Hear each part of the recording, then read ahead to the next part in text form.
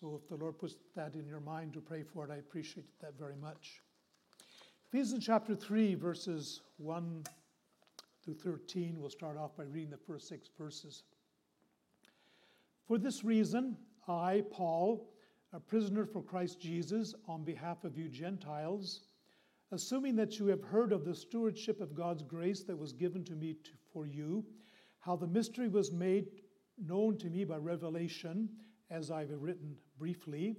When you read this, you can perceive my insight into the mystery of Christ, which was not made known to the sons of men in other generations, as it has now been revealed to his holy apostles and prophets by the Spirit.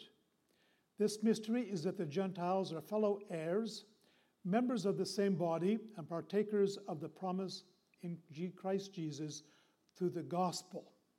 And I want you to notice something with me as we start off, and we'll look at that more closely later. The first 3 words are what? For this reason. And if you turn to verse 14, which is the verse after our session, our study this morning, we look at next week. What are the first 3 words in verse 14? For this reason. So that's call that an inclusio, a parenthesis. For this reason, starts off this section, ends this section. What is the message of the book of Ephesians?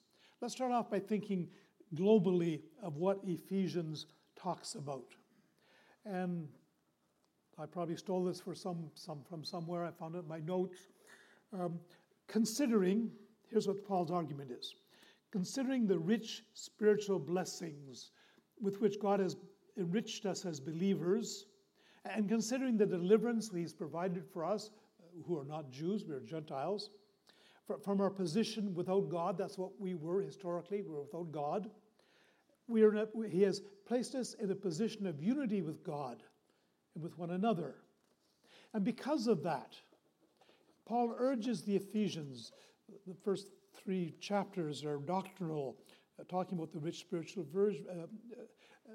blessings which we've received. And from chapters 4 to 6, Paul urges us, because of that, to maintain our position in unity by loving one another, by resisting the attacks of the enemy and his demons, and by appropriating God's provision for them. That's the argument of the book of Ephesians. That's an overall short statement of what Ephesians is about.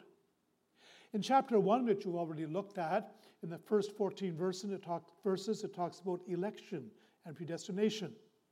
God chose us in Christ before the foundation of the world, and he predestined us to be his adopted children.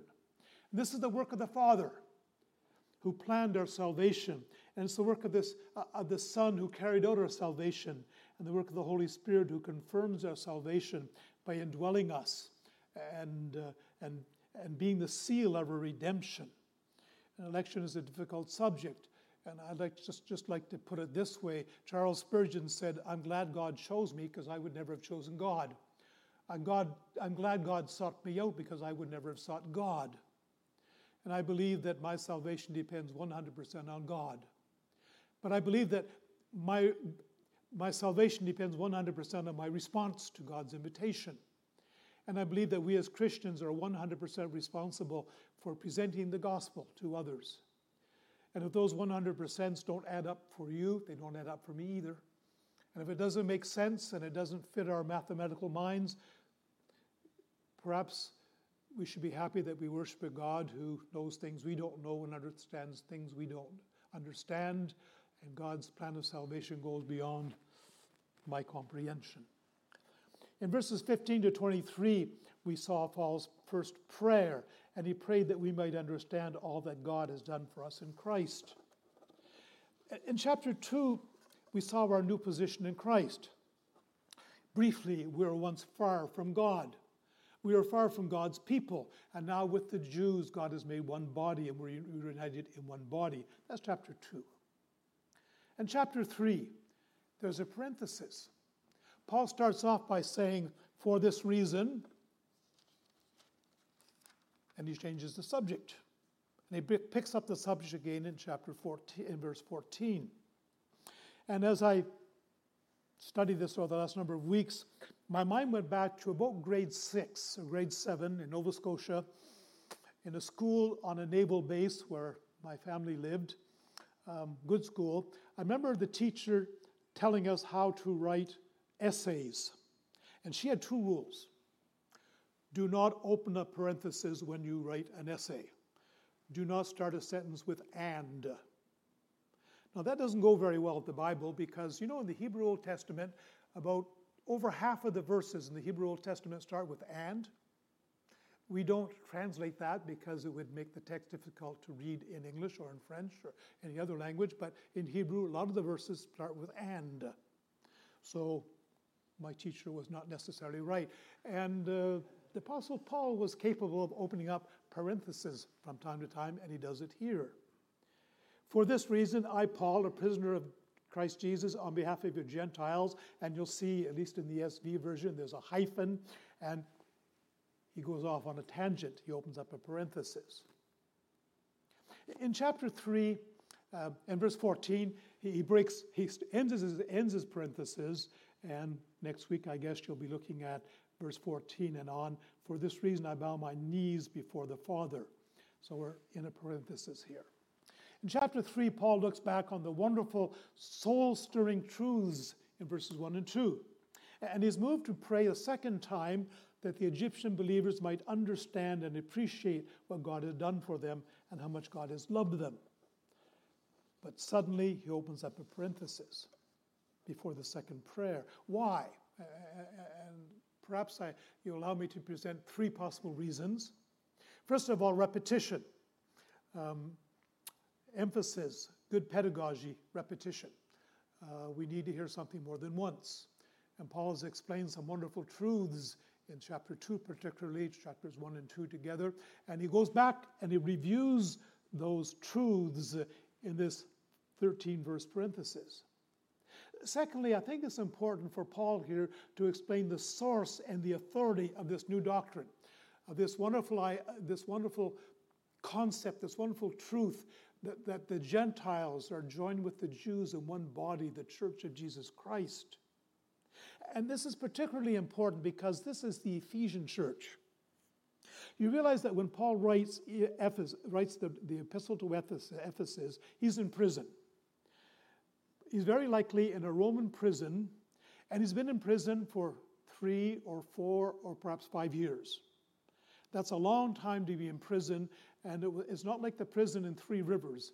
In Three Rivers, we have a federal prison, and when I retire, I'm going to go live there. It's a great place, it really is. Paul was probably chained most of the day to a smelly Roman soldier. He had some liberty, more than most Roman prisoners, but not all that much. Difficult time. And this is the Ephesian church. And Paul is a prisoner because he was in Jerusalem. I'm not sure the exact timeline here, maybe 4 years beforehand. And he was in the temple, minding his own business, bringing a gift to the Jerusalem church from the Gentile churches, worshiping, carrying out some Jewish ceremonies to prove that he had not rejected his inheritance. And troublemakers from Ephesus, from Asia, from Ephesus, who were in Jerusalem for the Passover with Paul, accused him of bringing a non-Jew into the temple, which was a capital offense, and raised up a riot, and Paul was arrested, and he spent the next 5 years in prison. So here he's writing to the Ephesian church, which were very much aware of the fact that Paul's gospel to the non-Jewish population was causing problems and was contested. And so to this Ephesian church, he wants to explain the source and the authority of this new doctrine. And that's one of the reasons he opens up this parenthesis. And thirdly, I think we need to understand that he needed to reassure them about his imprisonment. He starts off chapter 3 by saying, for this reason, I, Paul, a prisoner for Christ Jesus on behalf of your Gentiles. Now, Paul starts off chapter 1 of Ephesians by saying, Paul, apostle. And he talks about this wonderful inheritance we have as Christians and our position. God has raised us up with Christ and placed us in heavenly places. Oh, it's so wonderful. And then he says, me, Paul, prisoner. Prisoner. And perhaps he needs to explain why he's a prisoner. So perhaps those are the three reasons, there might be others, why Paul opens up this parenthesis. Here's our outline, and we're supposed to tell what our sources are. I stole this from a commentary somewhere because it had 5 P's, and I thought that was great. Divine mystery. First of all, it's prisoner. Secondly, it's plan. Third, it's preaching. Fourth, it's purpose. And 5, it's privileges. We'll look at those 5 points this morning. First of all, prisoner. So, as I said in the first 2 chapters, Paul has presented the believers their glorious position, their riches, their destiny, and Paul's in prison. And does this not discredit his message? Does this not take away his authority? Does this not demonstrate perhaps that he's not a true apostle because Paul's apostleship was contested? Is it possible that he's been rejected by God? He's been in prison for years. Notice here that in that verse it's interesting that Paul, even if he's in a Roman prison, he considers himself to be a prisoner not of Rome, but of Christ.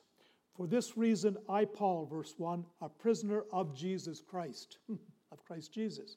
And he says, I'm in prison on behalf of you Gentiles. Don't think that I'm in prison because I've done something wrong or because that I've been discredited or because God has rejected me. I'm in prison on your behalf. And Paul understood here that his circumstances were contributing to the spread of the gospel. And when we go through difficult times, when it's discouraging, it's hard. Like Paul, we need to understand that our circumstances, in the grace of God, in the providence and the sovereignty of God, are contributing to the spread of the gospel. Paul wrote elsewhere, I want you to know, brothers, that what has happened to me, being in prison, has really served to advance the gospel, so that it has become known throughout the whole imperial guard, Caesar's guard, Nero's guard, and to all the rest that my imprisonment is for Christ. And most of the brothers, having become confident in the Lord by my imprisonment, are much more bold to speak the word without fear. So Paul understood that his circumstance as a prisoner was advancing the gospel, and he wanted the Ephesian church to understand that. Paul's status as a prisoner does not take away from his authority. This message about how the Gentiles and the Jews are now one in Christ was given to Paul directly by God. He is the steward of that message. Oikonomia,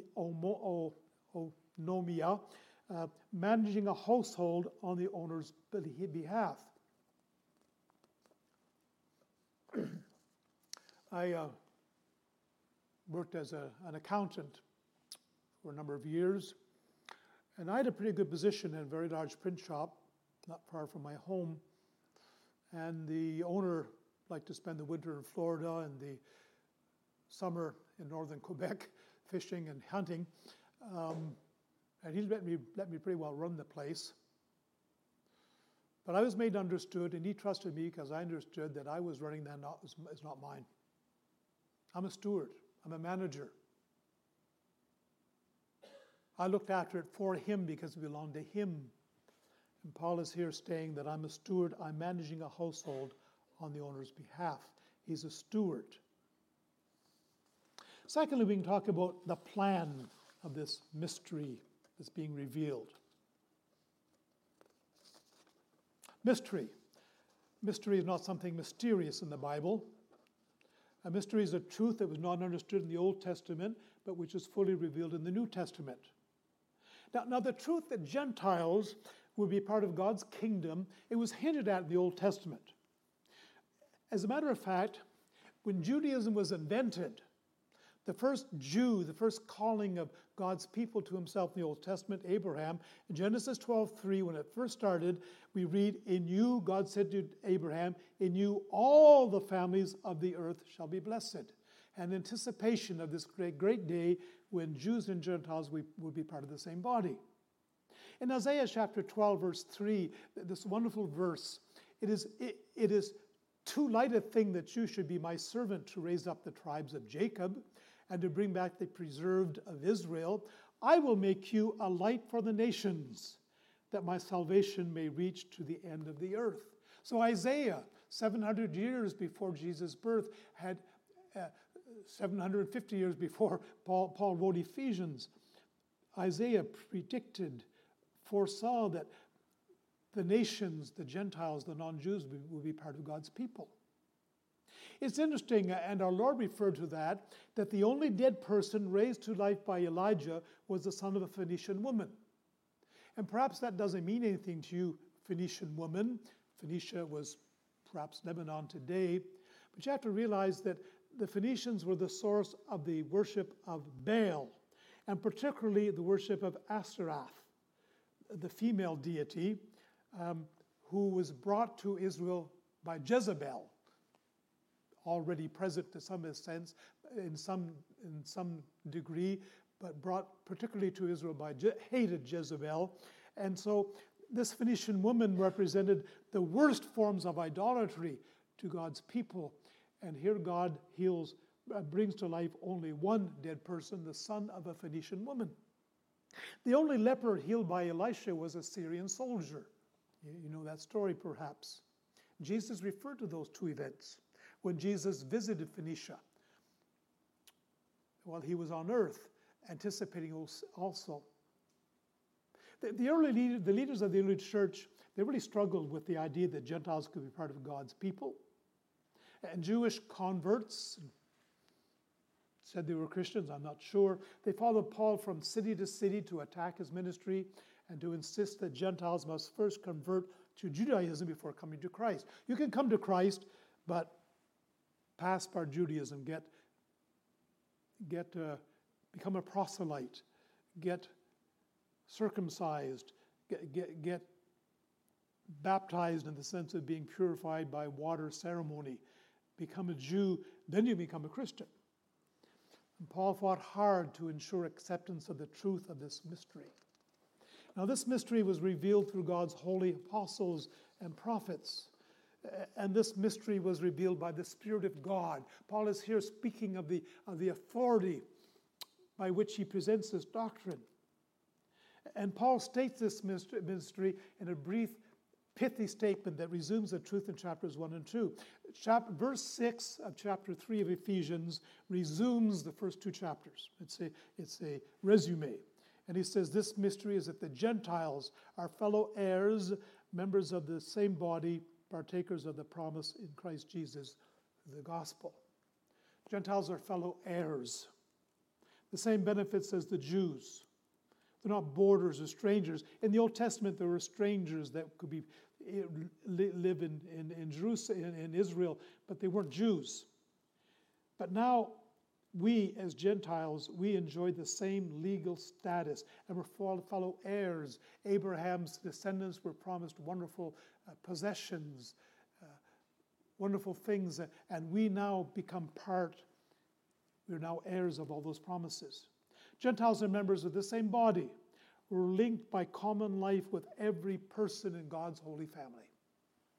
Gentiles partake in the promise of Christ through the gospel. For thousands of years, the Jewish people lived in the hope that the Messiah would restore their blessings, accomplish everything promised to Abraham. For hundreds and hundreds of years, the Jews had lived under the Babylonians and under the Persians and under the Greeks and then under the Romans. And except for brief periods, they've been dominated by others, and they're waiting for a Messiah to come to deliver them. And this Christ, this Messiah, now accomplishes spiritual deliverance for Gentiles as well as the Jews. So unity in the church, unity between Jews and Gentiles, depends on their being in Christ. Thirdly, let's look at his preaching. Paul, and I'm going to read verses 7 to 9 right now.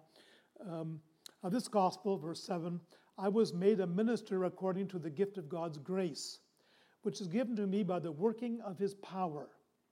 To me, though I am the very least of all the saints, this grace was given to preach to the Gentiles the unsearchable riches of Christ, and to bring to light to everyone what is the plan of the mystery hidden for ages in God who created all things. First of all, Paul was made a minister of the gospel. Minister, diakonos. Diakonos is a Greek word which originally meant a servant who waits on tables, a waitress.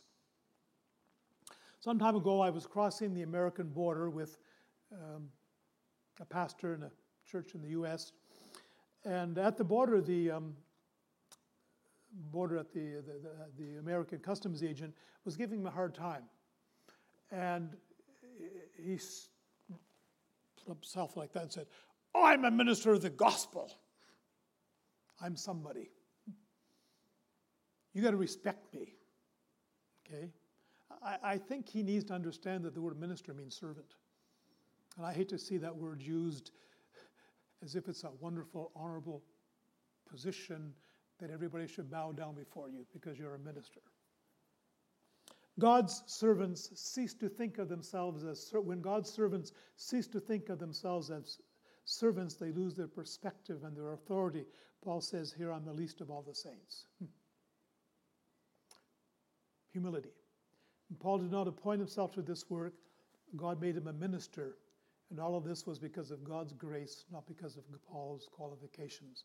I don't know what God has called you to do, but let's never forget that's God's grace, unmerited favor, His goodness to us, not because we're something. And Paul's work was to preach Christ, not himself.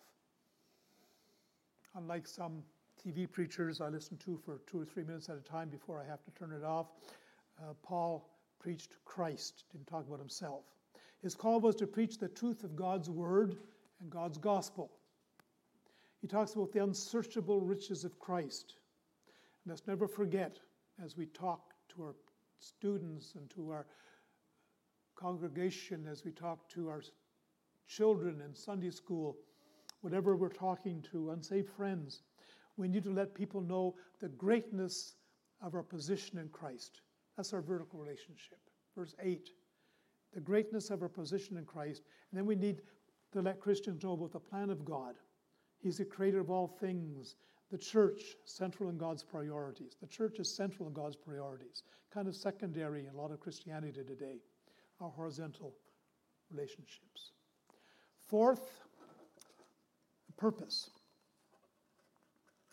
And that purpose is the glory of God. And that's problematic for a lot of people. In the early 1700s up to the middle of that century, there's a man living in Scotland, a Scotch guy by the name of David Hume. And Hume did all he could to destroy Christianity and all religions. He wrote a book called Dialogues, and in that book, he kind of invented 3 philosophers who discussed religion, discussed particularly Christianity, and he called one Demia and the other Phileo and the other Calascates, I think. And most people who have studied David Hume will tell you that Phileo, you had these 3 imaginary people in this book debating Christianity. Phileo presents the ideas that David Hume himself maintained. And David Hume used to say,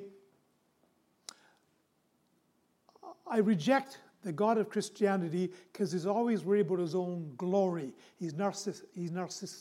Not the word? Excuse me. Narcissus was a imaginary Greek person who took a walk, and he came to a body of water, and mirrors were not common back in those days, and he looked in the water and he saw a reflection of himself, and he thought he was so good looking, so beautiful, that he just stood there and looked at himself for a long, long time, and he finally died there, admiring his person, centered on himself. That's what the idea of being narcissistic is. And Hume says that this God, who's always concerned with his own glory, is narcissistic. And it's one of the arguments that's used if you have students at school, Cégep particularly, where God's word is being attacked, God's person is being attacked. Be aware that that's one of the arguments that's brought up. This God who's concerned about his own glory. How do we answer that? I'd like to take a couple of minutes maybe more than a couple of minutes to look at that. Because the ultimate purpose of God from all eternity is to glorify himself. That's a fact. Like it or not, that is a fact. And today we don't like that. In our society, that is rejected.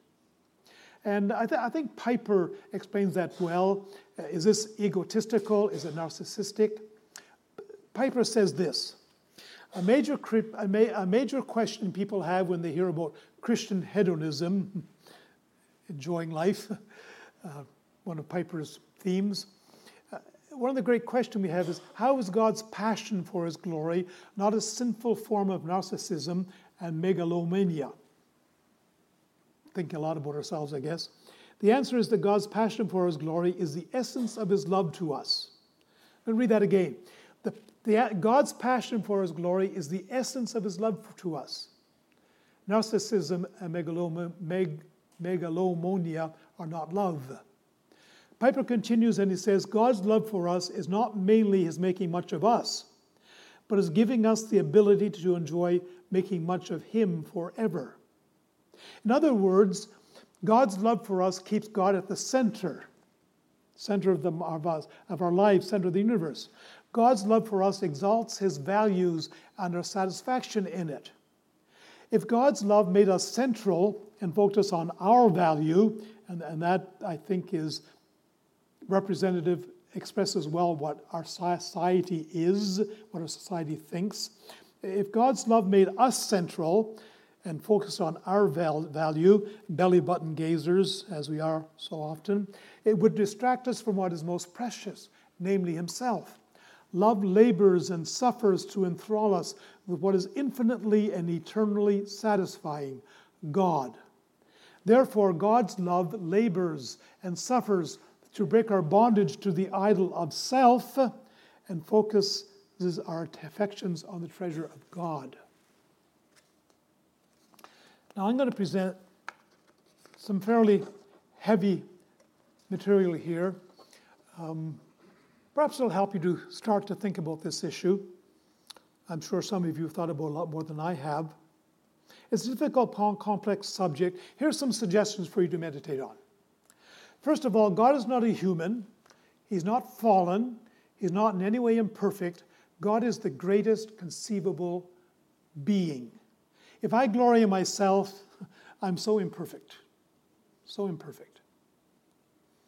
Just celebrated our 52nd wedding anniversary, and I looked at my wife that morning of our 52nd wedding anniversary. I thought to myself, how did you ever stick with me for 52 years? So imperfect. What a lousy husband I am. We're imperfect. Secondly, we need to learn to consider the motivations and the actions of a being of truly infinite power, wisdom, and love, so far beyond us. We need to learn to try to think about what his motivations, what his actions are. God's glory, bod in Hebrew, talks about weight, something that's heavy, something that's of value because it's heavy. God's glory is simply said to be a fact of his all-loving, all-holy, his powerful nature. It's part of who he is. Exodus 24:16. His glory is not the first of a thing he seeks from us. It is first of all an unalterable fact of his very being.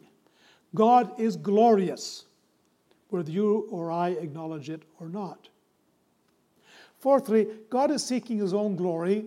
It's not arrogance, but a desire to teach a primary lesson in the nature of reality. If God is a back of all things, this God is glorious. And when we align ourselves with this fact, we come into truth. And then it goes better for us. Far from being selfish then, God's desire for glory is a gift for us. It's a gift for us. And just like that, it is God's gift to us to show us in creation and redemption that behind the universe is a first cause, who necessarily must be all-powerful, self-existent, eternal, and spiritual. In a word, glorious. When we get in line with this reality, we find the source of our being, the source of meaning, the fountainhead from which we sprang, the source of eternal comfort. We live in a world that is not going well. We live in a Canada, in a Quebec, which is not going well. And the reason for that, when I came to Quebec for the first time, my dad was transferred to Sorel to oversee the construction of destroyers for the Canadian Navy in Sorel at Marine Industries in 1961, 62. Just a young guy. When I came to Quebec, the church was the center of the life of a Quebecer. And I'm not, I guess I'm old, I don't know, not all that old.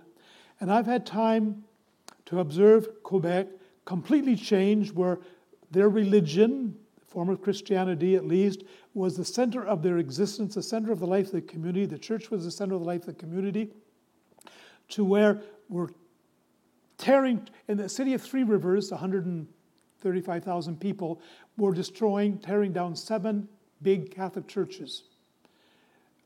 Nobody goes to church anymore except to be buried. That's what's happening in our society, and our society is not better off. We've taken God as out of the center of our existence, put ourselves in that place, and you see the results. How is this arrogant? How is God's glory arrogant? This is the opposite of petty arrogance or insecurity. This is generosity. God wants to share who He is, His glory, with His creation. And only people who hunger for that glory will get on it. Get in on it. Again, a natural consequence of living in line with reality. Paul says that people who do not so hunger, that is, who do not glorify God, they receive in themselves all manner of troubles. Read Romans chapter 1, verses 21 through 25, and you'll see that these people who saw that God existed through His power in creation, rejected God, rejected His glory, and chose an error. Their chief error is that they believed a lie. Certainly there is a God responsible for this grand universe. To ignore His existence and nature is a terrible oversight, and it leads naturally to a life that's not working right. And that's just how Paul, through the Holy Spirit through Paul, describes those who diminish or deny God's glory. And read Romans 1, verses 29 to 31, and we see what happens to a society which rejects God's glory. Just one final thought about this subject. I define mystery in the New Testament as God's revealing something that was hidden beforehand in the Old Testament. But now I'm going to use the word mystery in the common sense, in the English language. This is mysterious to me. This is something I can't understand. God will share His glory with you and I throughout all eternity. That blows my mind. The Old Testament told us, God says, I will not share my glory with anybody. But in the New Testament, Jesus prayed in John 17:22, the glory that you have given me, I have given to them, that they may be one, even as we are one. In Romans 8, verse 30, we read, and those who He predestinated, He also called. And those whom He called, He also justified. And those whom He justified, He also glorified. So God's glory is not selfish. Now just remember this idea about being glorified with God. If we read Romans 8 in the context, we read that this is the first in 5 steps.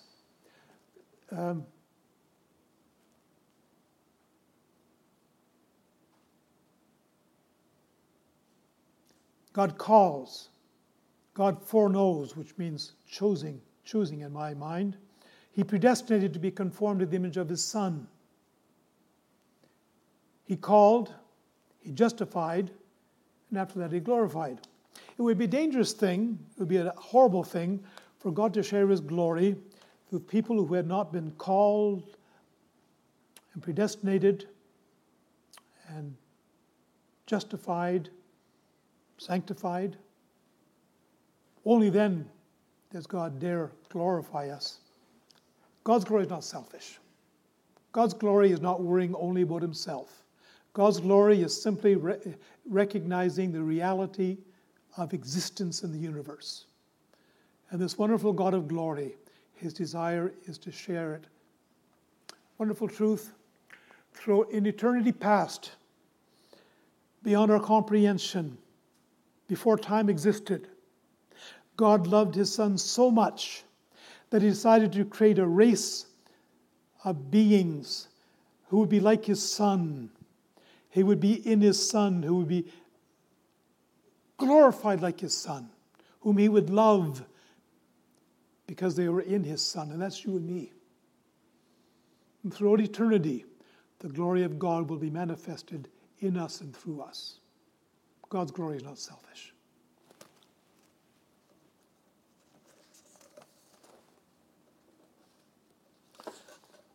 Paul continues in this purpose, verses 10 to 11. I didn't read that. I guess I better read it. Excuse me. So that through the church the manifold wisdom of God might now be made known to the rulers and authorities in heavenly places. This was according to the eternal purpose that is realized in Christ Jesus our Lord. So Paul continues by telling us that it's through the church that the manifold wisdom of God is made known to angels and demons. The church is a schoolhouse for heavenly powers. Angels, demons, they can see the power of God in creation. And they can see the wrath of God at Sinai, where God gave his law.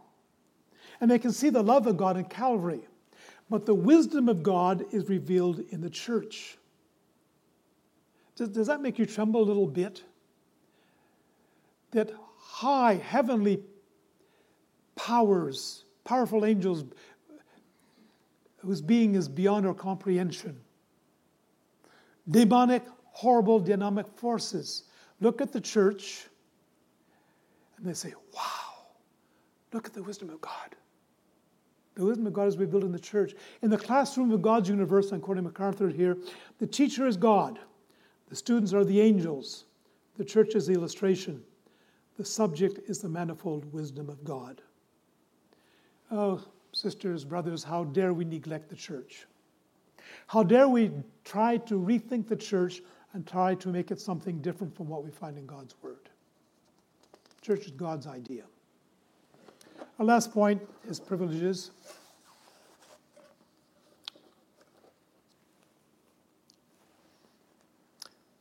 Verses 12 and 13. In whom we have boldness and access with confidence through our faith in him. So I ask you not to lose heart over what I am suffering for you, which is, you got your Bibles open? Which is your glory. Mm-hmm. So I ask you not to lose heart over what I am suffering for you, which is your glory. In whom we have boldness and access with confidence through our faith in him. Now, I have limited access to the mayor of Three Rivers. Met him recently to complain about they put a median in my street. My street was so narrow it was hard to get two cars down it, and they put a median in. Besides that, I have a trailer which I can no longer back up into my yard, and I explained that to the mayor. I have no access to Mr. Legault and even less to Mr. Trudeau. I won't lie to you, that's not a great disappointment to me. But I can be bold and confident when I access the all-glorious King of this universe. This is part of the ministry. Old Testament saints had very limited access to God. God's people could not enter even the holy place in the tabernacle. That was limited to a few Levites, a few priests. And the Holy of Holies, where God, in a sense, dwelled among his people on the Ark of the Alliance, once a year, the high priest would go in after many ceremonies, offering a sacrifice and washing himself and changing his garments. He would go in. We're told that they used to tie a rope around his leg because remember that two of Aaron's sons were killed when they entered the wrong way into that holy place, and they died. And so they were afraid that the high priest might be rejected, and so they didn't want to go in and get him if he died, so if God killed him, so they tied a rope on his leg so they could pull him out. That's how much they feared entering into the presence of God. In the Roman Empire, having access to their gods was complicated. They would go to an oracle, like the oracle of Delphi, and they would pay somebody, and that somebody would talk to an intermediary, and they would hear sounds and echoes, and that would be translated back to them. It was very, very complicated to access their gods. Their gods were indifferent. The word that described the Roman gods and the Greek gods more than anything else was pathos, indifference, no empathy. And we have bold, illimited, confident access to God. And so because of these wonderful truths, we must not lose heart. Paul did not lose heart despite his 4 or 5 years of prison, and he did not want others to lose heart because of his sufferings. His sufferings, he says, are your glory. When I suffer, I don't think it's about glory, but that's the reality. In John, secondly, in our conclusion, in John 17, the reason Jesus gives his glory to believers is that they might be one. Remember that verse we read? I'm going to reread it. It's important.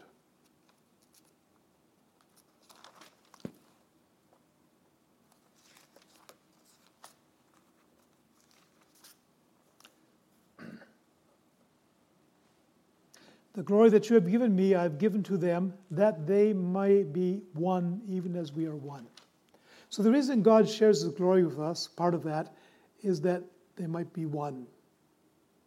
When Christians fight and bicker, they are above all affecting the glory of God in their lives and the life of the church. COVID has hurt churches. People are afraid to come back. I hope that's why people aren't coming back to church. Are they becoming comfortable in their homes and a bit lazy, perhaps in some cases? But one of the things that really disturbs me is I know churches where leaders have left the church. I think of a church in Cap-la-Madeleine, part of Three Rivers. Not a church I'm involved with at all, but a church where I knew the leaders. That church split right down the middle. There are now 2 churches. It was a good, strong church. Now there's 2 churches. And the reason they split was half the church wanted to refuse to wear a mask in the service, and the other half wanted to obey the government, and so they split. I know of an assembly, I won't tell you where it is, where out of 4 elders, 2 left the church because they didn't agree with the idea of not letting people into the building who didn't have their passport. Now, I'm not going to give my opinion on those issues. Wouldn't be worth anything anyway. But couldn't people just get along? It's a difficult situation. Dividing a church over that, fighting over that. God gives his glory to us that we might be one. Let's learn to get along. Let's learn to stop bickering. Let's live for the glory of God in unity. And finally, what's your motivation for living? What are your priorities? We need to live for the glory of God. 75 in a few days. A lot of people ask me about retiring. I probably have to slow down a little bit. But sitting around and doing nothing and not serving the Lord anymore? What are your priorities? Making as much money as possible? Having the biggest house in town? Nothing wrong in having a house, honorable to earn our living. But oh, my brothers and my sisters, we need to sit down once in a while and ask ourselves the question, what is the glory of God? Where does that stack up in my priorities?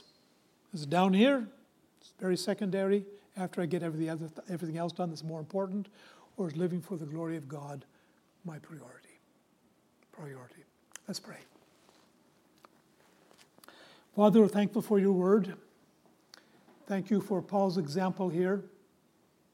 He calls himself the least of all saints, but he lived for your glory and he gave himself completely for you, for your service. Thank you for the wonderful truths in Ephesians, for our position, for our salvation.